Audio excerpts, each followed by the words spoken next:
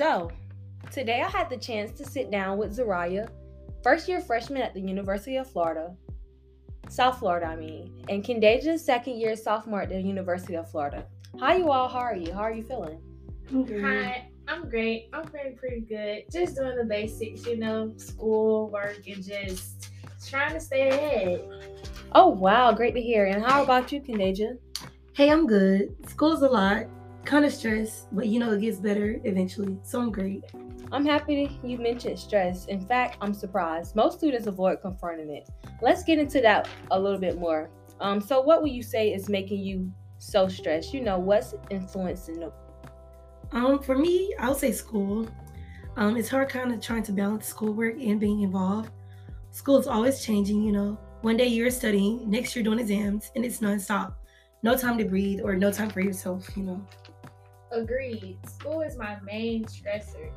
It's just so hard to balance sometimes, but I always find a way, so that's good.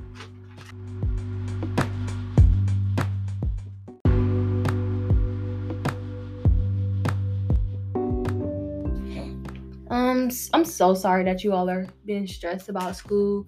For me as a student, I'm going through the same thing, so don't feel alone. I just want to let you all know that there was this study, and although you weren't a part of it, there were 980 students tested, and 88% of them said that school was their number one stressor. So it's kind of interesting to see that students are all saying the same thing.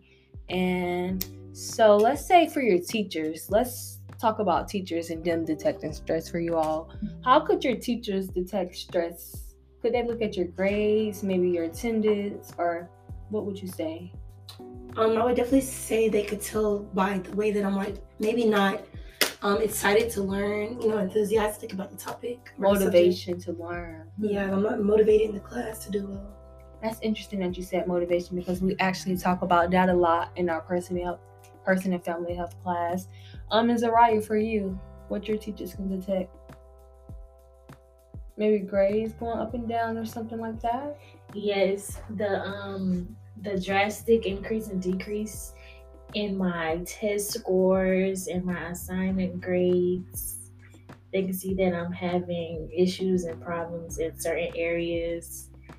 Right. And it's not always because you're doing bad in the class. Is it maybe because you're trying to balance other classes? Yes. Okay. And Deidre, for you, balancing classes, how is that? It's all about organization, I think. How you pace yourself. Facts. Also time management. Yeah. So I'm happy that you're all finding ways to prevent stress. It was nice talking to you all. Thank you so much. This was a great opportunity to learn more about students who's actually on these college campuses, who's involved, who's taking these classes. And thank you so much for joining us or joining me. Thank you.